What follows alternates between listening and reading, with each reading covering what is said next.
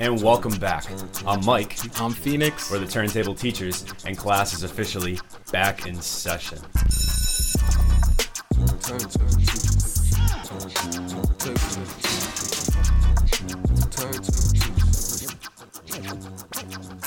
Yes, sir. We're here. What is going on? Yo, this is different. We're next to each other. We're in person. Yeah, Mike is a real person. You are Sam too. is a real person. Sam's in the background. Nobody can see Sam, producer Sam in the background. Producer here. The team is in the building. Yeah, man. In the studio. This is like our first recording that we've had here in 2 years. Really? 2 years. Holy crap. The last recording that was done here, I believe, was Lord Felix from Van Buren. Really? And that was before the pandemic, and that was the last time we had anybody in here to record. Yeah. You mean like a collab recording? Because like obviously you do your recordings here. Yes. Yeah, I mean like an actual in person, like not over Zoom. Right. And this is the first time Sam and I mean I've known Sam obviously for years, like like we've known each other since college. Yeah, they go back. We go back a little bit, but this is the first time we've actually met you in the flesh in person too. It's crazy. Kind of crazy. Right? No, it's super sick. Also, like I thought for some reason, you know how people kind of say like, "Oh, you're shorter in real life." Blah blah. I thought for some reason Mike was gonna be super tall. I don't know if it's because I'm like a short guy and you're taller than me. Everybody here is taller than me. I'm the shortest one here. Yeah. Well, it was really funny. So this would have been in the summertime. Sam and I went to go to it was called the Jungle. It's in Somerville, and we went to see a show for like Hero the MC and Jay Faith and Chemic and some of the people for Bars Over Bars. Right. And we're walking up with Zafir. And I believe it was the DJ. What's his name? I can't remember his. Do you remember his name? Nick.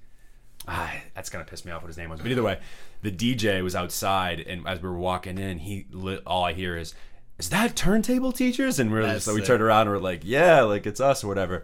And he goes, you guys are so much taller in person than we thought. Yeah, I think I remember you telling me that story, which is what gave me the impression that you're gonna be like 6'6", like starting guard type build. And I'm glad that you're a little bit more average height because it makes me feel less insecure about my own height. I'm like 6'1" on a good day. Yeah. Sam's definitely the tallest here. He's like it's probably what 6'2", 6'3", something like that. I'm jealous, dude. But we're both hoopers, you know. I mean, Yeah, we play ball, so you I gotta have a little bit of height. I know that's somewhat. right. I know that's right. I rely on the handle and the speed. And also, I'm pleasantly surprised that like we weren't catfished either, because I thought like this whole time, right? Like I've known you. Honestly, this has felt like, you know, like dating somebody, right? For like a year and a half solely online, which I've never done, and not knocking anybody that's done that. But you know, having you like, you know, park outside my house and walk up, I was just like, man, this dude's really really look like how he does online. This is pretty good. And you got a fresh little haircut too. I like that. You got rid of the locks. You know what I'm saying? I had to shape up if I'm coming here to Turntable Teachers and meet in my online relationship in real life. Yeah, no, for sure. Over here. I'm so glad that like you're not an absolute weirdo. No, likewise, right? No, absolutely. This is really cool. I'm so thrilled and excited that we're here doing this. Man. This is super cool. This is gonna be dope. Yeah. So look out for these. Like I'd say we'll probably try to do these like once a month, maybe every 6 weeks, something like that. Might switch up some locations every now and again too. This because you poor thing are driving from Holyoke all the way to North Andover, Western Mass out here. But you're representing, right? Yeah, you're out here. We're out here representing the full state. You know what I mean? Sure. Right? That's a fact. Really what is important about this. Right? Yeah. We like have every region of Massachusetts out here, right here in this. Pretty house. much. For the most part. Yeah, no South Shore, but other than that, like, we're good. Well, Southeast? So that's South, like, if you're talking about South Boston, you consider that South. Okay, but, like, gotcha. South Shore, kind of a different thing. Okay. Yeah. So, anyway, but yeah, I'm excited, man. This is really great. We got a really great show lined up for everybody today. Yeah. And, let's want to get into the first segment? Yeah, definitely. Let's get into it. Unless you had anything else, any other, like, you know, formalities you wanted to get out of the way. No formalities, but this is so sick. It's like not only are we stepping it up to another level by being here in person, we have different cameras, camera 1, camera 2, camera 3. It's like we are like revolutionizing what we're doing here at Turntable Teachers. I know. And hopefully, like you said, we get into this like every month or every 6 weeks or so. Yeah. Because it's just different. It's just different from like staring into your computer. Right. You know what I mean? I have to actually wear pants. I'm glad you wore pants here. Right. No, I agree with you, and I think we'll still at some point, I'm sure, still do like some of the remote online ones because those are easy. Like obviously those are easy, and if anything comes up and we can't get something scheduled, because we did schedule this for a couple weeks ago, and we had a huge snowstorm, and then we couldn't do it, and then we had another snowstorm last night. I was like sitting there praying. We just missed this snowstorm. We had pushed back our first scheduled live in-person recording because it snowed so hard, and then literally yesterday another snowstorm happens, and we were all like, "Yo, thank God we dodged a bullet there." Another one, I know. We would have had to push it back another 4 weeks. Yeah. All of our topics and stuff in mind would have been so out of date. Out of date. That kind of some of them. One of them might still be a little bit, but that's okay. Yeah. We're behind, a little bit on the best of 2021 episodes, but that's okay. I got them out as quickly as I could. It's just winter's a crazy time of year with the holidays and me coaching basketball, especially in Massachusetts, dude. Exactly. That's why we got to go out somewhere hot. Gotta go out somewhere hot. We got to do like what Schultz did, and they traveled to Miami for however they did for 4 months and lived out there. That'd be sick. Yeah, we have our Dov or our Jamie now in the background with Sammy just kind of working all in the background. God. This is you're right. This is very legit. This feels more legit than just you and I hopping on Zoom. Exactly. Which is really cool. Which is funny because I'm sure there's so many podcasts who this is where they started and this is us leveling up, and they had to adapt to the remote online. Right, exactly. Versus... Where we come from the remote and now we're like, ooh, so special. We're here in person. But no, this is dope. This is super cool. We can get into the first segment. Let's do it, man. Yeah. So we thought because this is special, this is our first in-person podcast, that we would do something a little bit different. So obviously Phoenix and you and I have done a ton of music reviews over the years, or really it's so crazy to say that it's been over the years. Literally. But I thought we thought we'd do an interesting segment. We want to call it Soundtrack to Our Lives. And the way this is going to work is Phoenix and I are going to go back and forth, and we're going to share a song that was impactful to us in some way, shape, or form, or maybe sparks a certain memory. Maybe not so much our favorite songs of all time, but songs that we really enjoyed, or sparked some sort of memory in our past lives, to get to know each other a little bit better, and for you guys to obviously get us to know us a little bit better as well. Definitely. So just those songs that you have that maybe didn't even age well, but are super pivotal to your growing process. Exactly. These are definitely some of those. Exactly. Sure. So I thought that would be really fun. We both did. So I'll let the guest go first. Without further ado, I'd love to hear your first song. Cool. So all of these, obviously, like we're saying, these are songs that kind of we remember from our adolescence or our childhood. And so I'm gonna start with the oldest song I have, and this is where I feel I'm kind of a special case because my dad's a DJ. I think, as you know, we've talked about this before. Right. Yeah. I don't know if Sam knows, but now the world knows. My dad's a DJ. Shout out DJ Big Shot. But so he was very influential and just obviously my music taste, as your parents are, and that's obviously why I'm such a hip hop head, because he was a hip hop DJ.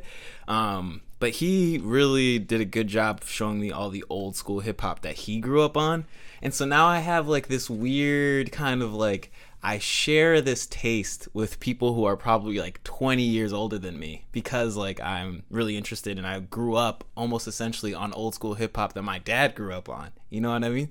So my first song for the soundtrack to our lives is "It's Tricky" by Run DMC. Ooh. It's tricky to rock around, to rock around. I'm talking about I burned that song, watched the music video, and Run DMC was the first rap group or rap artist that I kind of idolized, because I was just into all the old school hip hop shit, dude. I don't know. Are we doing cursing? Yeah, good. Yeah, of course. Fuck yeah. Facts. But so yeah, it's just so it's funny. Whenever I run into conversations, if you kind of have conversations with people older than you about music, and they kind of shrug you off, assuming that you only listen to what's current. And of course I do that too, but I actually share a lot of interest and taste in some of the same artists that again, people 20 years my senior would listen to. So I kind of say things oh, I grew up on Run DMC, even though I wasn't born when Run DMC was popping. It was that. But It's Tricky by Run DMC, and just Run DMC, the group in general, was super influential for just sparking the love I had for hip hop in general and music. And obviously I think it gave me a lot of good background and history as to where hip hop came from and what the scene looked like. Yeah. I'm talking about I loved all that stuff. That's why I love hip hop in general. all the elements of it, from the breakdancing, the fashion, the graffiti. And I feel like in the 80s and 90s, there was a lot more integration of all the elements of it. I grew up watching Beat Street, dude. For anybody who's a little bit older or like has done their research on old school hip hop, these are old hip hop movies. Like, I grew up watching Beat Street. I don't know if you guys heard of Breakin'. You guys ever heard of Breakin'? No, Terrible movies that I love. Like, I absolutely love. And so Run DMC, It's Tricky is where I'm starting right now. Cool. That's a great starting point. I dig that. And that's really cool you brought like your dad into that, like your influence. And I think that's actually where I want to start too today. That's actually funny the way you looked at it, because we had this obviously segment in mind, but we didn't really talk about too much of like how it was going to work. Right. And so which is why I'm glad we're doing it this way. And I actually kind of similarly the same way, like my 3 songs I picked today, which by the way, I could have picked a million different songs. Right. Like yeah. there were so many to choose from, but I definitely went in more of a progression. I picked one from like very, very young to like, you know, just maybe before adolescence, and then I actually went in high school, and then I slightly went up a little higher, went to pick one for college. But so the one I want to start with is a really kind of a funny story. There's 2 funny stories I would say throughout the 3 I have. This one is in particular, like, I would also want to credit my mom, because she definitely, and I've talked about this on the podcast numerous times, of like how influential she's been on like my music taste as well. Yeah. You know, she always had music playing in the house. I mean, you see on my wall, like there's Elton John, Coldplay in particular, right? Like those were some artists, and Fleetwood Mac, I have another vinyl for it, it's around here, but those are like some of the bands and artists that I was listening to early on that really influenced me. And like got me like going on like what music was. Marvin Gaye, Luther Vandross as well. So like nice. She mixed it up. Like she had the soft rock in there, some of the alternative, but then definitely some of like the smoother soul stuff. But what I want to go to is a song I hope that Sam definitely knows. I'm curious to see if you know it. I feel like I'm not gonna know it already. Kryptonite by Three Doors Down. Okay, I've definitely heard of three. We got a laugh from Sam in the back. I've definitely heard of Three Doors Down. That's like a legendary. So we might need to pull it up. We might need to pull it up. So Sam, when you have it ready, let us know. And I'll keep going. But down. So really funny story with this. So I must have been like. Can we talk about when did it release? Do you know, like maybe when it came out? Oh God, I want to say the late '90s. So it would have been late '90s. So you were alive. 99, you were alive. 2000. 2000 was it? Okay, so it was 2000, and I was definitely alive. And so my family growing up, definitely alive. When my family were growing up, we had a house in Florida, or my grandparents had a house in Florida, my nana and nanu, and it was right outside Orlando. And every year we would go. So I'd go to Orlando every single year in the summertime until I was about 11 years old. And we would go to SeaWorld. And I believe I was 5 or 6 years old. I don't have this vivid memory, but my mom tells this story again and again and again, how funny the story is. So they have Shamu, of course, and now I look at SeaWorld a little bit differently nowadays with the human right. That's okay. This is the first time we're doing this. There might be a few hiccups, just so everybody's aware. Right. But in all seriousness, this was a song that they would play when Shamu would do his like little what's it called, like his little intro or routine. Yeah, his routine, sure. Yeah. And poor Shamu probably like hates this song. No shit, right? Absolutely despises this song.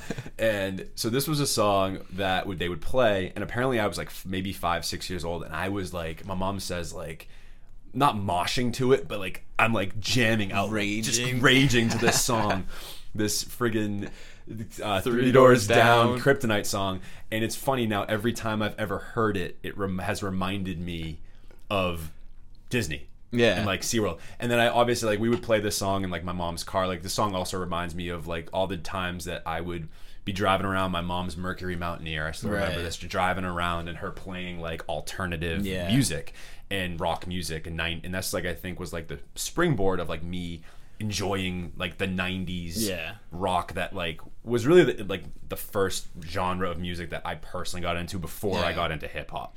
So like I feel like I had to start with a song like this because it just made so much sense for like my life. And here's you'll know it. Here's the song. We'll play it. We'll hope if I know it. I hope you know it. It's a classic, dude. Kryptonite, Three Doors Down, ladies and gentlemen. Phoenix's first introduction. Right up Phoenix's alley. This is also a reaction video. It sounds familiar. The chorus will make It sense. sounds familiar. It's a Superman gig. Like it's all Right. Yeah. Like a rendition of Superman. Yeah. Right. I've actually never seen this music video. Look how young he looks, bro. The lead singer. And then like 5-year-old Mike is like, dude, I'm rocking out to this shit, bro. Back in the minivan. I swear on my life. I don't know if there is video evidence about it, but do you want to skip forward to the chorus? it's coming up soon. Is it? Yeah. Oh, here, it's right here. Oh, you missed it. I missed it. You missed it. We skipped right past the chorus. it. I don't know if I've heard this, honestly. No? Dude. I don't know if I've heard this. How have you not? I don't know. It's crazy. Like, I probably have. It's probably one of those things I've heard and haven't, like, retained.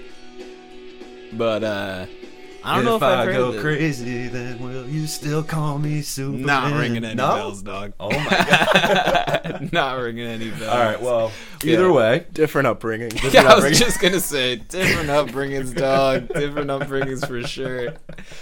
3 doors down in here. That's sick. But do you actually? I didn't ask if you knew It's Tricky by Yeah, Run of DMC. course I know. It's Okay, tricky. Yeah. Of course, So of I mean, course. I know. Yeah. Right. Otherwise, You're I'd be like, cultured. "What's It's Tricky? Let's play it." So, True, right. No, of course I know. Yeah, Of course I okay. know It's Tricky. I'm so, sorry. so we're I'm 1 for 1 on knowing yours. And Yeah, you're 0 you for 1 are. on mine. Yeah. I think you'll know my next. If you don't know my second one, you might have to just leave. Like, Yeah, I might have to just not be a turntable teacher anymore. Yeah, but you're teaching me. So that's There you go. good. All about education. That's dog. sweet, dude. Me as a kid, like, you know, jamming out to that song, like it's a huge part of, like, again, it's interesting. It's because like a memory I don't really quite remember. Right. No pun intended. But Yeah. or that's kind of an oxymoron. A memory that I don't remember. But It's like blurry, but you have it. yeah. And it's like every time I hear that song, it reminds me of Disney. Yeah. And like Shamu. Yeah. Poor Shamu. I Poor hope Shamu, I hope Shamu was able to live a sustained life. For him, that like just brings back flashbacks.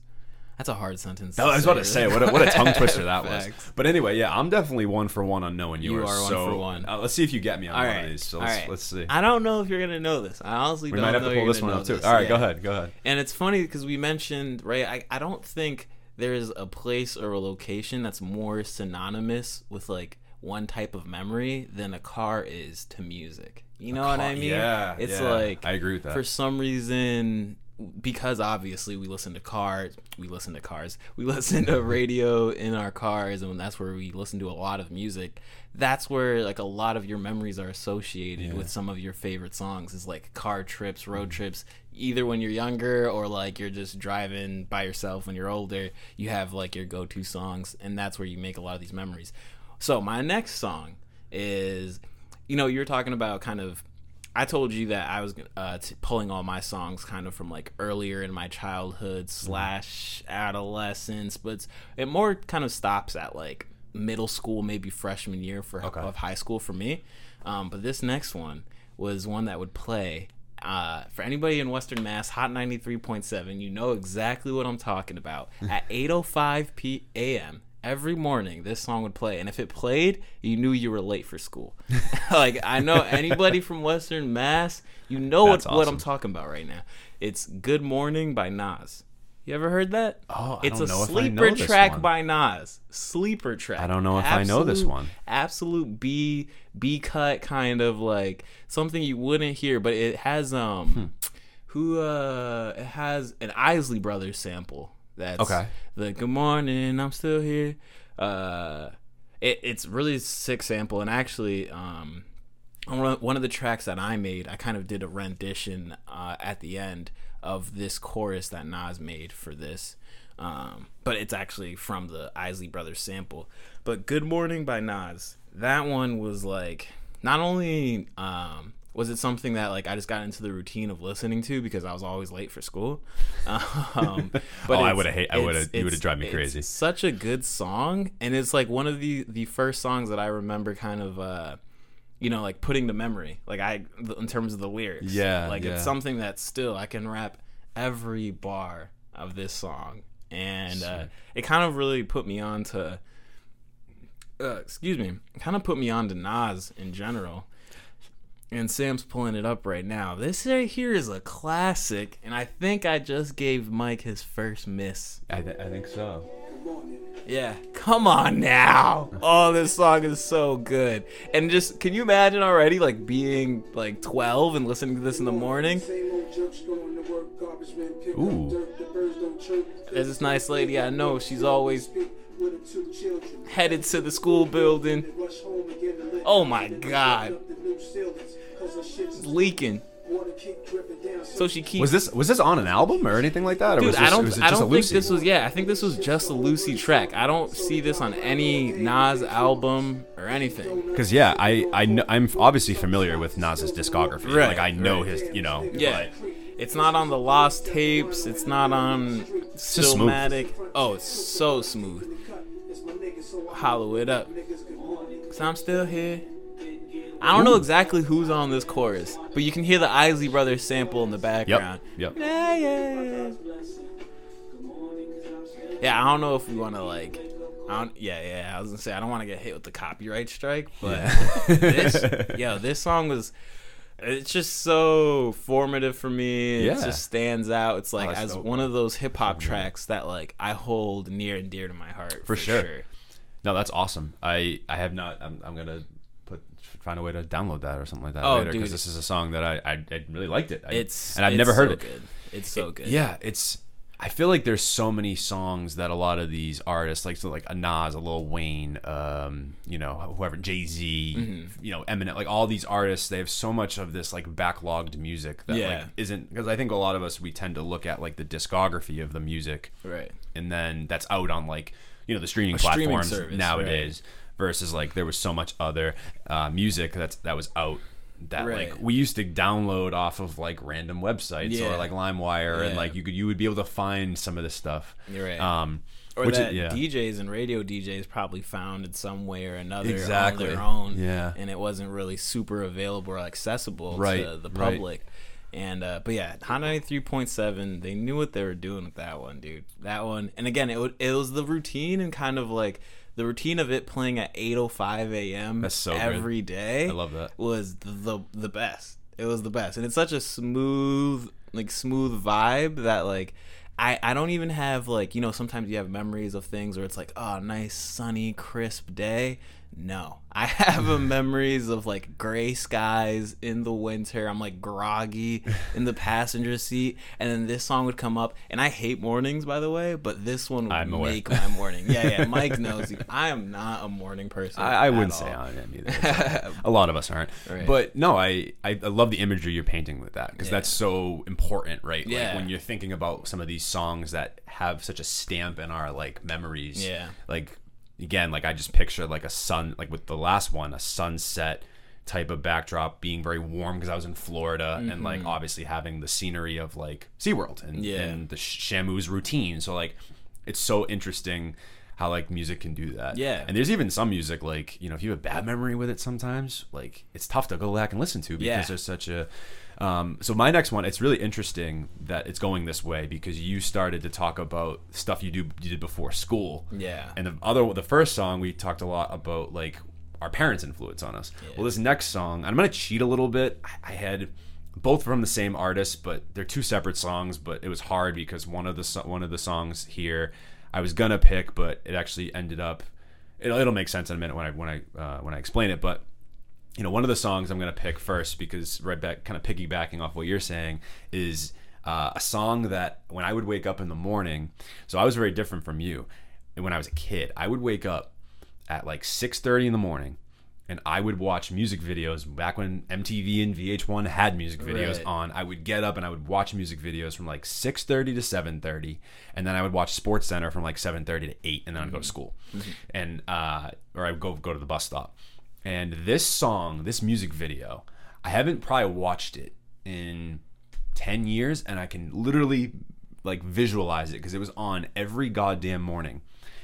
And it was such an iconic moment, and just was a few weeks ago at the Super Bowl. I'm talking about Eminem's Lose Yourself. Oh, God. And that's the first song. So Gotcha. A lot of people know me like from, the show, and like we've talked about, like we've had some of these conversations about like formative music. And with hip hop, Outkast was definitely the entity that got me into hip hop because it reminded me of like some of the Marvin Gaye, Luther Vandross, Ray Charles style of music. That soulfulness that I was listening to so much growing up was kind of embedded in an Outkast, and I weirdly enough don't have Outkast on this list, but maybe for another time, because this will be a segment we'll probably do again and again. This is kind of a ongoing segment we could just do forever. Right. But no, this is really interesting with Eminem because, you know, I feel like it was the first song for me that really got me into like rap, which I not to say that Outkast isn't rap, I would say, but like more like the hip hop, like funky stuff. Versus Eminem was like the first artist, like hip hop or rap artist that like moved me in a way that is hard to describe. Like it was, that song is such a moment. Yeah. Right. That movie, that 8 Mile movie, it's such a moment. Oh, for sure. And I think too, when he played it at the Super Bowl a couple of weeks ago, it was such an iconic moment or memory for all of us. I think it all inhibited, I think that entire performance definitely like provoked some sort of thoughts from all of us and like our generation of growing up with that music with Dr. Dre and Snoop and 50. Sorry, not to interrupt. Did he do Lose Yourself? He did. Because I know he did Till I Collapse. No, he did Lose Yourself. He did Lose Yourself? He did Lose Yourself, didn't he? I thought it was Till I... Maybe I'm off. I thought he did Lose Yourself. Yeah, I'm like 95% sure it was Lose Gotcha. Yourself. But either way, I really just thought that, you know, that was just, again, a song where it was so, like, it made me feel something. And, like, I, for the first time in my life where it was, like, you could hear his just brutal, like, emotion in that song. And just, like, and it's become almost, like, I don't want to say corny now. Yeah. But it's a bit of a meme-y kind of song. Yeah. For sure. Yeah, but it wasn't then. Mom Spaghetti. Yeah. No, yeah. And that's the thing, right? Is that things become so ubiquitous because they're so influential and big at the time that they then become repurposed for jokes. And it's usually like you have to do something that's largely impactful in order for it to end up as kind of a joke 10 years after. You know what I mean? Yeah. Because I definitely understand. Like, when that came out, I think anybody from, like, in our age range, and obviously probably even higher or below our age range, all remember that, or at least know that song to some extent. And also remember, I mean, like, that was peak prime Eminem. Where, Absolutely. Like, the storytelling is so, and that's why that line sticks out so much, because it's like such a unique bar, and you know, it's so visual where you're like, I don't think anybody has put together bars like that before that. You know what I mean? Exactly. And now it's kind of opened up a wave. Obviously, Eminem is so influential to everybody else now that I think people start bringing up the most unique, kind of odd, like, storytelling bars that they can. But, like, the way that song opens up, you're like, oh my god, like, you can visualize exactly where he's at, what he's feeling. You can smell the spaghetti. You know what I mean? Yeah, no, you can visualize. And then I think what's cool about that song too, and it was such a cultural shift, not only for Eminem but just like hip hop culture in general, because it was this underdog story of somebody that wasn't supposed to make it and be where they were at. It was so inspiring, I think, for a lot of people, and it was different from anything that Eminem had done before. Because if you backlogged his, you know, his discography from there, you know, Marshall Mathers LP and Slim Shady LP were a lot more grimy, and they were it was a lot more like playful and you know, at sometimes jarring to listen to, versus Lose Yourself had a completely different cultural spin on what it meant to, you know, feel like what you were doing in your life. Like it was relatable for everybody, I think, on some level of like this emotional sort of song that everybody could kind of like get behind, regardless of what you were like going through at the time, and however old you were. And I just think it was inspirational in so many ways. Definitely. And like it's this big cultural movement that Eminem like was able to sort of like provoke in that moment, in that moment. And it was really, I think it was just one of those songs that, you know, we'll look back on. I think still it kind of gives off that sort of energy even to this day. I think that there is a bit of a meminess to it now. But I thought, you know, just me growing up listening to that song and really, again, like that being my really introduction to Eminem. Like, I never saw Eminem as like the quirky, like wacky type. Like his first impression in my mind was, okay, this like inspiring, like I said, like underdog story of somebody that, really had a hard time getting to where they were. Yeah. And so for me, I just thought that, and then that music video too, like it was on every morning, and it was like a part of my morning, like waking up and listening and like watching that music video. No, for sure. Yeah, for sure. So that's. And then I will say there was an Eminem song that I really wanted to put in place of this, instead of Lose Yourself when I was doing this, because I think Lose Yourself just being played at the Super Bowl, I think was like kind of a timely addition. But there's this other Eminem song that's actually my favorite, that invokes a kind of a sadder moment for me, which is called Beautiful. And I'll be real quick about this, but this was off of his Relapse album. Yo, it's funny you say Relapse, because I listened to Relapse a lot when I was younger. And really? I don't remember Beautiful. Beautiful is one of the last tracks on it, and it separates itself from the rest of the album because he doesn't put on the accent that he did on that project, on that particular song. It's this like acoustic sort of guitar, not ballad, but it's very emotional. Yeah, very emotional, and it's crazy. So this song I was listening to when I got the news that a friend of mine in high school had passed away in a car crash, tragically, yes. And it was one of those songs. Now every time I listen to it, I think of him. I think of shout out Steve Beckel and his whole family. And it's funny because when I was in high school, I was really big on video editing and using like things like Final Cut Pro, like using a lot of the tools that we actually are using right now for the podcast. I was big on that in high school. And when he had passed away and I had started getting a little bit more comfortable with Final Cut Pro and editing, I decided to make like a pretty much a memorable or a memory video for him. Tribute video. Yeah, you got it. Yes, a tribute video in his memory, and I did it to that song because again, it was the song that I was listening to when I got the call that he had died. Man. And it's on YouTube for anybody that it's kind of emotional. I mean, all my high school friends, they like even still bring it up to this day. I posted the song not too long ago because I stumbled across it and I was listening to it, and then actually a kid that I went to high school with reached out. He was like, "Oh my god, I still remember this. This is the song you did for the video that you did for Steve Beckel." And so that's just a song that for me it's a sad. I don't mean it be tear jerking over here, but Louise, I know, but that's a song that like for me is so just it's hard to listen to sometimes. It's like sentimental in that way. No, and we were talking about, I don't know if this was on mic or off mic, but just about how you have some memories where if you have a song that was in a really difficult part of your life, it can be difficult to listen to the song again. Exactly. It's super like bittersweet in that way. But it's always nice to be able to like kind of tap into that and have that reminder of that time, because it can also let you know that like how different things are at this point. Exactly. Right? Or you look at the song, hear the song with a different perspective. Right.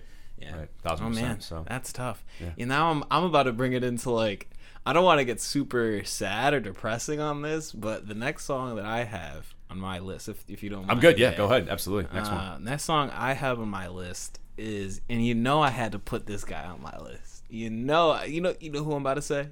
I think so. All right. It's a Kid Cudi song. Ooh, gotta do Kid Cudi, dude. This segment's named after Kid Cudi. Yeah, said literally. So it's only fitting. Only fitting. I almost had a Cudi one too, but yeah, go ahead. But this one's also, soundtrack to my life. Great song, amazing song, but that's like that's for the normies. You know what I mean? It's too popular, dog. I gotta get one of them deep cuts from Cudi, and that's "Do It Alone."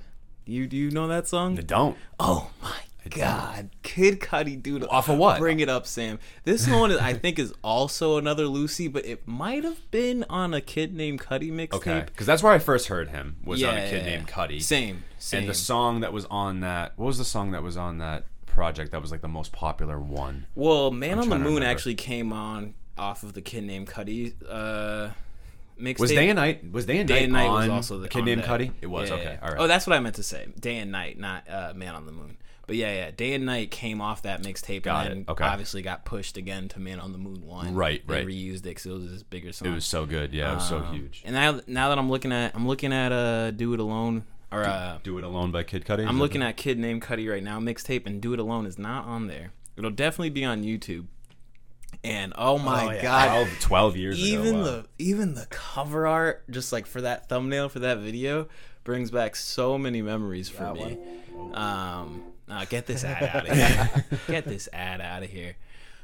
But yeah, we're kind of already, you know, you had your memory of a song that was super sentimental to you and kind of had these sad memories too. And thankfully, as I'm older now, like this doesn't, it's not still like a tough song for me to listen to. But when I listened to it at the time when it was new to me, this is a song I freaking like cried in my pillow to, dude. No way. Yeah. I mean, like just even the storytelling of it all. I'll let it play right now a little bit. Come on. Come on. Oh, this is so good. This is so good. Yo. He made soundscapes like no other artist did at this particular time. Yeah. Like, no, for sure. And insane. have you seen the, I think we talked about this. Did you see the Kid Cudi documentary on Amazon haven't Prime? Yet. No. It's really good. I heard it's really good. Come and go. Ooh. Ever go. Man, I'm so comfortable here. Where people live in fear. So it's super emo, as you can tell. But the whole essence, awesome. the whole essence of the song is, you know, like the title is just like self-explanatory. He's talking about you have to do it alone. You kind of have to take this trip of life and do it by yourself. Yeah. And you know, kind of like the essence of Cudi is, I'm sure we all know, is like being okay with being a weirdo or being okay with being kind of like a social outcast, like so to speak. And he kind of like comforts you there and kind of says, I'm going through that too. And he says this whole thing where he's talking to some like spirit or lady or something, or some psychic or something, and she's pretty much telling him, you got to do this whole thing alone. And like the end of the chorus kind of goes like, it's bigger than you, man. It's bigger than you. Like, you know, there's the reason to keep pushing forward is because you have some purpose in life that's larger than you are, and you kind of got to block out all the negative stuff that's happening and also accept the fact that it'll be a lonely journey. And we're always gonna get really sad. I need everybody to get really low because when I listened to this, I was a really angsty 7th grader or like 6th grader. Funny. And that was right before like, you know, those are the times where like you're not super comfortable like all the time with like where you stand, or at least I haven't met one person that said they were comfortable with who they were in 7th grade. No way. Yeah, no like chance. you know what I mean? Oh my god, I was awkward as heck too. Yeah, I was like, yeah. And the thing is, like, I actually wasn't necessarily super socially awkward, but I wasn't, you know, kind of being the person that I wanted to be. Oh, if that makes any sense. Who you know is at 7th grade? Exactly. 7th grade though. Exactly. You know, so that's a very difficult time just in general. Like there's so many changes happening in your body and like exactly just not your, comfortable with your body, not comfortable with your identity. You're trying to figure out like how this is gonna go. And of course, when you're like 13, you're like, oh, this is just gonna last forever. And, like, you know, I'm gonna be a loser forever. And what I love about Cudi's music, and I'll let us move on so you can get to your track. But what I always love about Cudi's music is that like it's emo and it's sad and people get the gist of that. But I think why he has such an impact the way he does and that everybody talks about, you saved my life, is that it's not like so self-indulgent of like, life sucks, life just fucking sucks, like nobody likes me, why does this happen to me, like kind of, you know what I mean, like woe is me. There's always that drop of like, it's gonna be okay. Like, you know what I mean? It's really hard right now, but it's going to be okay. Or it's really hard right now. There's a hopefulness to it. Yeah. Even in the aesthetic of it. Exactly. Even that whole Man on the Moon 1 album, which is, I think, like so pivotal for so many people, as you mentioned. Right. But I absolutely agree. There's like a sentiment there where like not only in the lyrics, but also with the tone of the actual music itself. Yeah. There's a hopefulness to it. It's not this like dreary, just like low. Which would really take you down. And like obviously there are some dark Cudi songs where like the whole premise of the song is him reflecting on how much he hates the position he's in. But there's always that seed of like, hey, listener, I'm going through this too, so that means we're going through it together and things will be all right. And Do It Alone for me is like the epitome of that. It's like such a somber, slow song, but the messaging of it overall is like just accept the fact that you will be lonely at times, but that's all right. And the more you can kind of embrace that part and get comfortable with it, the more you'll just get comfortable living life. You know what I mean? And yeah, it was just really good, super formative for me. One of those ones where I'm like, even now that I'm older, I'm like, I can't believe that, like, you know, he was 20 whatever while writing that song, but it affected me as a preteen so heavy, and as I'm older, the lyrics even resonate even more. Absolutely. Yeah, absolutely. So Do It Alone, Kid Cudi. If you're a Cudi fan and you don't know that one, bro, which is me, 11 million streams or views on that, and I am not one of them. I've never heard that either. You never heard it? They did? Yeah. Oh, it's so good. I was a Day and Night person. That's what got me into Cudi. Day and Night was definitely one of those ones, but Do It Alone and The Prayer. The Prayer. I do remember The Prayer. Those are that's like a great two song. songs that like I find like again they aren't on, at least from what I'm seeing here on the Kid Named Cudi mixtape. The Prayer is actually The Prayer is, I the believe. Prayer is yeah, actually yeah. But those are two that like I would only go to like YouTube for those songs, right, and like just as singles specifically, and I just thought were like just so great. What I really love about Cudi as well is I think at that time, the particular time you're talking about, we'll call it maybe like 2009, 10-ish, right? Yeah. I think we were sort of starting to, in terms of mainstream hip hop music, there was this like... And probably even before that, probably more like 2008, 07. Okay, maybe it was even before that. So we'll call it like late 2000s. Yeah. You're kind of getting out of this more like hood... sort of like gangster rap that was flooding the airwaves a lot more. This sort of grittier style stuff that you maybe play at a club or like, or maybe that would just be like exactly that. But there was nothing really for like, I don't want to say the nerds, but like in terms of hip hop, the nerds. And MF Doom was one of those artists, but he wasn't as mainstream, right? Right. MF Doom would be one I would think which consider. Would have completely defeated the purpose of MF Doom. Like exactly. If he became mainstream, it just. But Cudi did, and that's what this is my point of that, where it's like it's so cool that like Cudi seemed like he was one of the first artists there to kind of break that. Yeah, and kind of crossover. Exactly. Yeah. Exactly. Yeah, I thought that's a great choice there. Super cool. I'm gonna end mine on a little bit of a comedic sort of story here. I mean, you started on a comedic one for me. Yeah, so I guess this one makes some sense here. So I'm gonna actually one of the songs that we'll talk about another time too when we do this again. Where I love how you talk. I have a story about like getting my first car with a song. I thought that was really great. But since Sam is here, we can maybe do that one on a remote episode. Since Sam is here, I want to talk about a song that was really pivotal for me in college. To a very specific moment. So I was a senior, so it was the year after we would have been living together. We lived together my junior year, his sophomore year, and I mean we listened to music all the time in our like apartment suite thing we were living in with two of our other friends. Shout out Taylor and Presh. But my senior year, I had a single, and I was just going to do like my student teaching and stuff like that. And I ended up student teaching for part-time in the fall at Framingham High. We went to Framingham State. And at Framingham High, I got paired with the varsity basketball coach, and who was also an English teacher. So it was really cool to like, oh my God, not only learn from him, but also like, we had the same interests in hoops. Yeah. And I was just getting into coaching at that time. English. Exactly. So it was really cool. And I was doing some like coaching at Danvers at the time, but I was driving back and forth. It was a lot. And he was like, well, you're here most of the time, like throughout the year. Why don't you just like assist me? I can't pay you, but like, it's just volunteer assist. And I just wanted to be a part of it. And like, I'm, 22 years old, like looking for an opportunity like that. And at the varsity level, especially, because I think at Danvers, I was like coaching, like assistant coaching, like freshman at the time. Gotcha. So I was like, hell yeah, let's go do this. And I was the youngest guy on the staff by far. It wasn't even close. But we did have a younger staff, but I was obviously like a lot in closer proximity to ages of some of the kids on the team. I was 21, 22 years old, and they're probably like 16, 17, 18. And the first few games, home games, they played their warm-up playlist. Anyway, so I hear their warm-up mix, and bruh, it was so bad.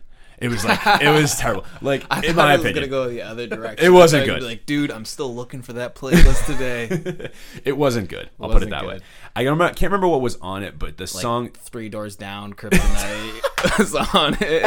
Hey, all right. No, Shamu was not there, but no, I just remember it not being good. And the other, shout out Alex Giangregorio, who was one of the younger guys on the staff at that time as well. He was the freshman coach. We would talk about it all the time. We were a little bit closer in age. He was a couple years older than me, and we would talk about, this warm up mix sucks. Like, this is bad. That's We'd how say bad it to the kids. It was bad. Like, you guys had to like sidebar, like, dude, this music is really bad. It wasn't good. It wasn't good. It was all like, I don't even know what it was. and I can't even remember. And I'm sure shout out like the Framingham High varsity team at that time, like Nate Martino, Mikey Bradley, and Gio Aga, all those guys. I'm sure you guys could probably at some point comment at least on this if you guys check it out. What songs were on that terrible mix? But they'll attest to this. I walked up to them and I go, guys, like this mix sucks. Like let me make you one. And they were very receptive to it, weirdly enough. Like normally, like 17, 18-year-olds are like, nah, fuck you. But like they were pretty much like, yeah, let's see what you got, coach. Like let's see what you got. This is funny because it's so perfectly like kind of intersects with like all of your interests, and it like just makes sense like what we're doing now and like what you're involved with now, like you were doing from back then. I know it's so funny for this, Mike. I know it's great, bro. I know it's so funny like how these things sort of circle back and shape up. But anyway, so I made the playlist. I don't even remember how I made it. Like I got the edited versions, and I think through iTunes, I think like tried to mix it as best I could, like doing like maybe like a minute and a half clip of each song. And the song that I had them come out to was El Chapo by The Game. Oh, do you remember that song? Was that out? Yeah, it was. It had just come out. Really? El Chapo. Yeah, no, that song was hard. I had them come up to that with like the horns coming in. I think Sam's pulling it up, and I'll get it in a second. And I'll never forget the first time they heard it, and they put it on. We put it on. The mix goes through the full 15-minute warm up. They were loving it, and they're like, yo, this is it. And someone scored 50 right after that. And I'm not here taking any credit for it, because I probably had the least amount of credit that year of their success, but they ended up going 11-9. I was going to say their record improved. They did. Their record improved. They made the tournament, and here we go. Wow. These horns, bro. They came out to this shit. That's so funny, dude, because I remember this vividly, but I guess it did come out when I was in high school. Yep. And they would come out of the locker room right here. Oh, no, this is good. Yeah. This is great.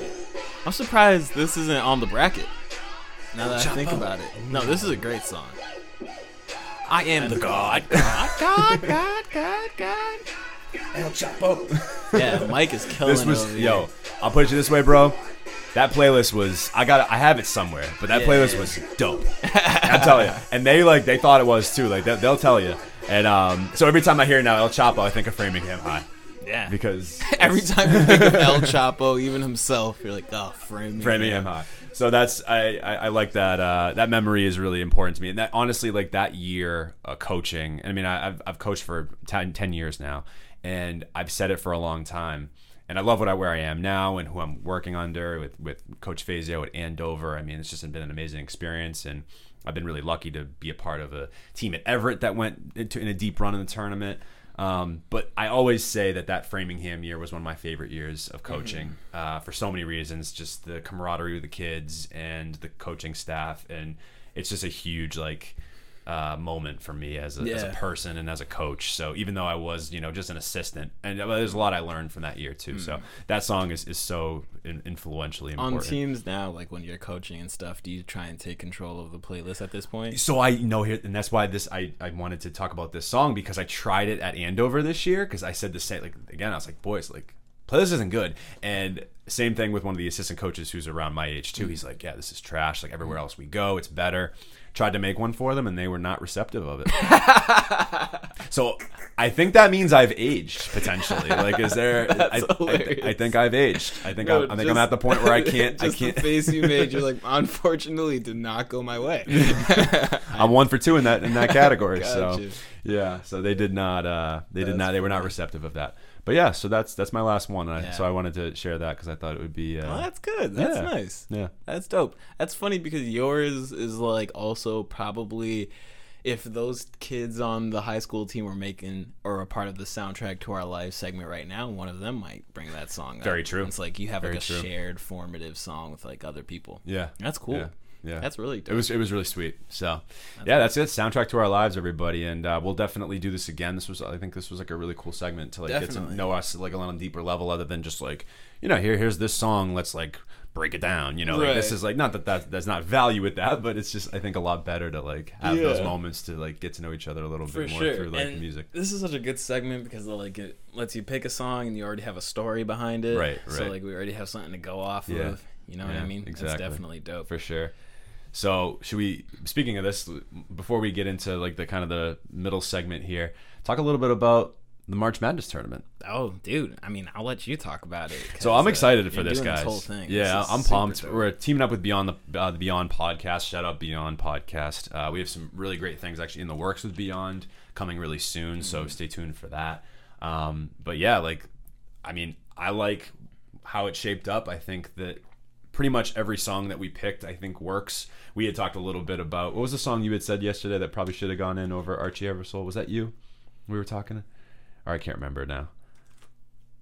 Oh, it was Fort Minor. Fort Minor. Remember the name? Probably should have put 20% that. 20% skill. Yeah. 80% luck. Concert. 80% enthusiasm. After I said, I was like, nah. Maybe not, yeah. Wild So- card. Yo, that's Yeah. funny that everyone knows that song. Right. Yeah. Like, everyone. Everyone Like, does. I'm talking about everybody. Like, And a lot of doesn't people know matter these songs race, too. If we get the age. bracket up real quick, Yeah. Sam, And- on the Just to kind of like make it clear, I don't know if you said this already, but the bracket that you've made for this March Madness Yeah. tournament in collaboration with Beyond Podcast Uh-huh. is a bracket that's breaking down and kind of putting head-to-head songs that are supposed to be the best hype songs ever. The Yes. Beyond the Hype tournament. So he has Mike, the freaking the list master, the table master. I guess now you're a bracket master. He has 4 regions he made. New school hip hop being one region, 2000s hip hop being the other, wild card being another, and then the final one is a rock region. And we're having this tournament kind of go down. You're polling all the answers and Correct. results from Instagram, Correct. right? And you have some good picks in here, dude. for So I sure. will say I was up when I was compiling the bracket. I was up way later than I want to admit one Yeah. night doing this. I was looking through like so many like blogs and playlists and like trying to compile all the best songs I could for this, and then I literally ranked them based on streaming numbers. So Right. like, you know, obviously. So there was some criteria. You weren't Yes. just picking Nothing. you It's weren't- not random. Yeah. You weren't coming up with like 32 of your own favorite hype songs. No. Like, and again, like we talked about this too. Like the number 1 seed in the new school hip hop is Kendrick Lamar's "Humble." Yeah. And I know you feel some type of way about that song. Dude, it's just not a good representation of K-Dot. I know, know what I but it's mean? his most streamed song. I know. and it's on and it was hot. It was everywhere. No, I get it. Yeah. No, you're not a fan of it either. No, I do. I just think it's overplayed. It's just overplayed. 1.4 man. billion streams on That's a Spotify. lot of money. ESPN bought it, or they used it. Oh yeah, definitely. Well, they did that also for Lil Nas X's "Industry Baby," which is in the wild card section as well. We were talking on the phone, and Mike was telling me about how, hey man, I really think the orchestra song is really gonna make a run in the wild card region. And I'm like, what orchestra song? And then I brought it up on YouTube while we were talking on the phone, and I was like, oh, I've heard this 80 billion times in any hip hop basketball mixtape that you've ever seen. Exactly, right? I can like literally while I'm listening to the song envision Kobe's crossover fade away, cut into him dunking on somebody else. It's like definitely a quintessential hype song. Yeah, and shout out Johan Lennox. I'm sure if you're listening to this or watching, Was this, he on that joint? No. I'm just saying, I'm sure. No, not at all. Yo! That came out way before our time. But I'm just saying, I think Johan would appreciate and want that to win. yeah, that's okay. just my. That was what I meant. That's all I meant by that. Yeah. Johan is not credited on Jorge Johan Quinteros, plus. unless you are Johan. I have no idea. Yo, but he probably is, right, dude? He has like hands in so much stuff that crazy. you don't realize. Wild. Yeah. Anyway, best songs talk of about best music. So a little music conversation before we get into our final little fun ending segment. This I think will be enjoyable for everybody to and us too, because a lot of us don't know the questions that we picked. But before we get into that, let's talk a little bit about music. What have we been listening to in early 2022, and maybe like some of the best? Because I know you had some music from 2021 that you wanted to talk about, because obviously like I did my lists as we talked about earlier in the show. As you guys know, any listeners or audience members of our podcast, you guys know that I came out with my top 21 Massachusetts songs of 2021. Yeah. Again, Johan took the cake on that one with You Up. And then my just regular top 21 songs of 2021. I had Jungle's Keep Moving. Yeah. And then I also did an honorable mention or honor roll where I picked like another 20 songs that just missed each list. Yeah. There's a playlist on our Turntable Teachers Spotify page that is linked. We'll link that in the description. That you guys can go check out if you want to check out my list. And then of course the actual episodes themselves are on YouTube, Spotify, Apple, wherever you get your podcasts. So if you want to hear about my favorite 2021 music, go check that out. Yeah. I'm not going to waste time on mine for right now, but I'm curious to hear what you had for like, Yeah. maybe not if you have a list, that's great, or like, Yeah, I got maybe a just your couple favorite joints written songs. down. I got a couple Yeah. things written down. Like we said, we kind of shaped this up to be like 2021/2022. Right. And we were talking a little bit before we started recording, like it's been hard for me to like honestly, like I've been slacking on listening to music. It's been all podcasts for me in 2022. But I did have some things that I was looking forward to, including the Corday album. And you said it was fire. For me, I love it was the Corday a little album. bit underwhelming. I don't know if it was because like I just really loved the whole story and imagery in what is it, Thanksgiving? Is that the album he put out before? The Corday album before or this. it's like Lost Boy?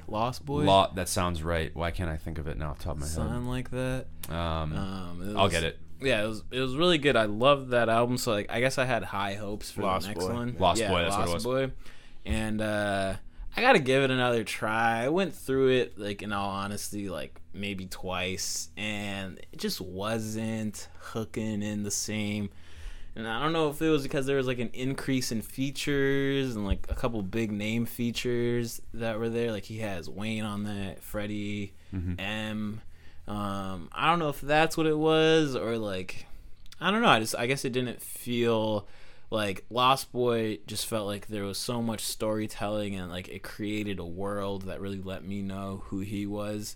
Where I guess from a bird's eye view, the new album from 2022 just didn't feel the same for me. Interesting. The same way. Yeah, I particularly like that album. I thought it was really well done. I think like in terms of his content, his like storytelling, I think it still is there. I mean, there's songs on there like Today that I think really do a nice job of, and like Gene Michael and like different songs there that really do a nice job of like actually doing the storytelling that I think he's been so great at in his career, his short career, albeit. But Yeah. I really liked that project. It was alright, and again, I'm gonna give it another try. Kind of just Chronicles was really good as well. That was another album I really like. Song, excuse me, I really liked on it with her. I think Her is on that track. With Lil Durk. That's a great song. yeah. And then Super was I loved that song too. I thought he was like See, like, so dope on we're that talking about it, and I don't even remember these songs. shit. It just doesn't. It didn't feel memorable to me.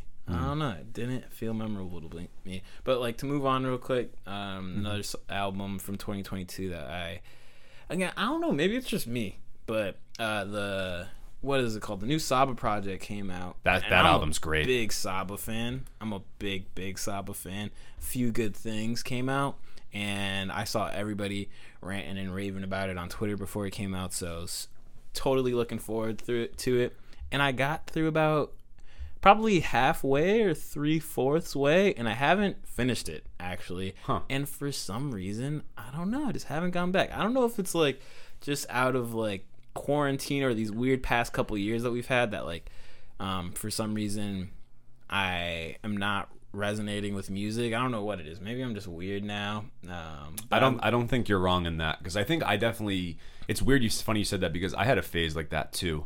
Like the first, I would say 6 months of 2021, I had a hard time, and really over the summer, and then I really in the fall and the winter got a little bit more into music again. Yeah. But if you looked at like my streaming numbers of like on Spotify from like, if you compared it from 2020 to 2021, like I think my minutes are like streamed or something like that is like way down from the year prior. Yeah. So definitely didn't listen to as much music as I did last year, or the year before. Sorry. Yeah, I'm hoping to, again, I'm going to go back and give these projects a listen. And the reason why I picked them even to speak about right now is because they're from artists that I like a lot. Yeah. A lot. And I'm glad that Saba dropped, because I feel like it's been a minute. And the Care For Me project I thought was like tremendous. Really good.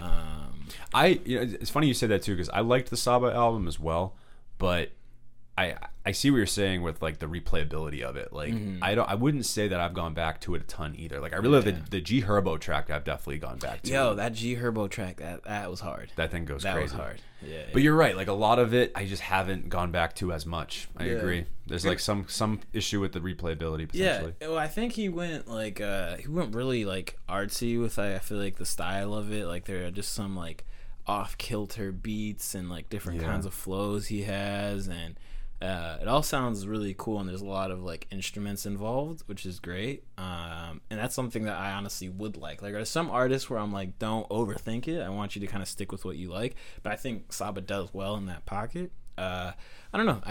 I haven't quite got it yet. You know what I mean? But I heard so many good reviews about it that I know it's there. And again, I am a fan of Saba, so I want him to win. But to move on from that real quick, from 2021, kind of like I was looking over albums and stuff that I listened to, and I think the ones that I have that were really stuck out from 2021 and I still go back to this day, 3 of them right off rip is Off Season, Call Me If You Get Lost, and Hotels by Jasmine Sullivan. Well, we reviewed Hotels. Yeah, we did. So that if you guys want to hear the full review that we did on that, we did that on one of our remote. We'll link that in the description as well. Yeah. That review in particular, I think we have it clipped.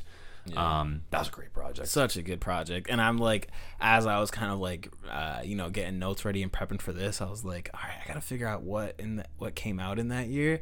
And I saw that it came out in January. I think it was January 8th. Yeah, it was like one of the first albums of the year last 2021. year. So I was like, okay, this is something I can actually add for last year. Great. It almost feels 2 years old, though. Yeah. I guess no, it's not 2 years old yet. Yeah, a little over a year. Yeah, a little over a year. In a day and age where I think R&B is a little bit like here and like there's not as much of it and quality of it, or at least maybe not in like the forefront.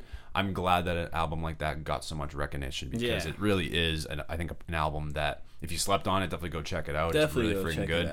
I mean, Anderson .Paak's on that thing. Yeah. Ari Lennox, Ari Lennox kills it. Yeah, it's just such a good project, and I think that it was a good return for Jasmine Sullivan. Agreed. You know what I mean? Because she was making R&B music that was really popular in like mid 2000s. Yep. You know what I mean? Yep. And then kind of she took a hiatus for a second.